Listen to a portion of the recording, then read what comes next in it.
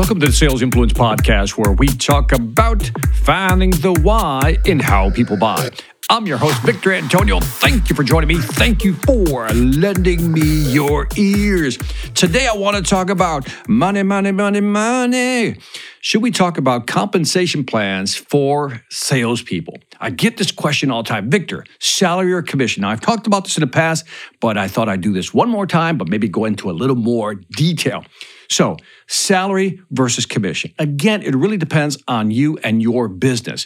My preference is always threefold: salary, commission structure, and a spiff, or spiffs, plural. I'll explain what that is in just a minute. Now, I begin with where I think the salesperson should be in terms of compensation. By that, I mean, if I'm hiring a salesperson, I ask myself, in the market today, what is the total market compensation of a fully compensated salesperson? In other words, commission or salary, what is the average salesperson making? So let's pretend for a moment that they make $80,000. That, a fully compensated salary plus commission or any type of other bonuses, that when you add that all up, it's on average on the market for your market segment, let's say it's $80,000. Now, when I say $80,000, it's fully compensated. So then I use what I call the 50-40-10 rule.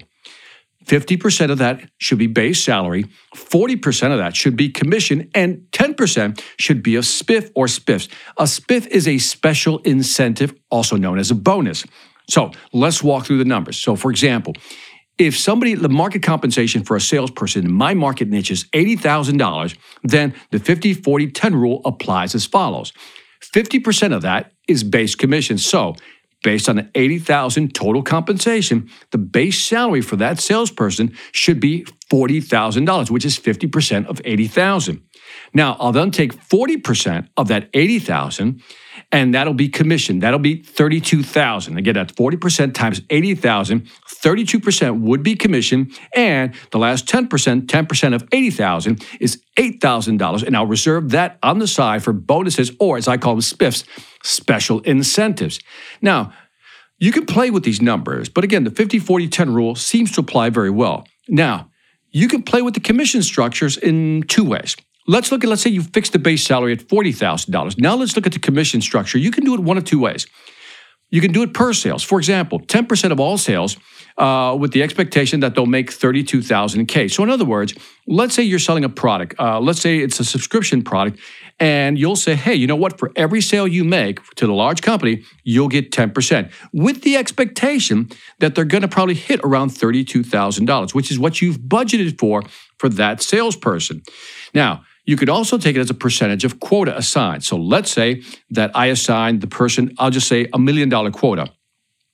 When they hit that $1 million, they'll get the full $32,000. Now remember, the $32,000 comes from the 40% of $80,000. That's what I've budgeted for commissions. So again, you can do it per sale, expecting that they'll ramp it up and get to a point where they'll make $32,000, or you can do it as a percentage of quota. So again, if they hit their quota of $1 million in this example, they'll get $32,000. Okay, now let's move on to the spiff, the special incentive or bonus. Now this is where you can get creative. Remember, where you apply the spiff will guide the salesperson's activities. Said another way, if you want to incentivize somebody to do something, a salesperson to do something very specific, a spiff is a perfect way of guiding their behavior. Now, this could be something that you come up with. For example, let's say a spiff could be, if you exceed your quota by, let's say, 110%, you go beyond 100%, you'll get a special bonus of $8,000. So that's a spiff. Another one could be, look, if you sell more than 500 licenses, this year to a large customer, any large customer, if you can sell anything over 500 licenses, I'm going to give you $8,000, because that's a really tough thing to do. Or maybe you've just released a new product or a new service, and you want your salespeople to sell that new product or service. And we know that salespeople typically want to sell what they already know and what they're comfortable with. So sometimes when you're rolling out a new product or a new service, you want salespeople to sell it, but they're reluctant to do so. So in this case, a spiff would also make sense. You can say something like this: if you sell X amount of new products to any client, we'll give you $8,000. Or maybe this way: if you sell any product and you release it to let's say you sell it to 5, maybe 10 clients this year, I'll give you $8,000. So again, you can really play with this. So a quick summary is as follows. If you want to use the salary, commission plus spiff formula, again, it's the 50-40-10 rule. 50%, first of all, let me back up. You have to figure out what is the full market compensation for a salesperson in your market niche. In this case, it was $80,000. That means I budget 50%, $40,000 for base.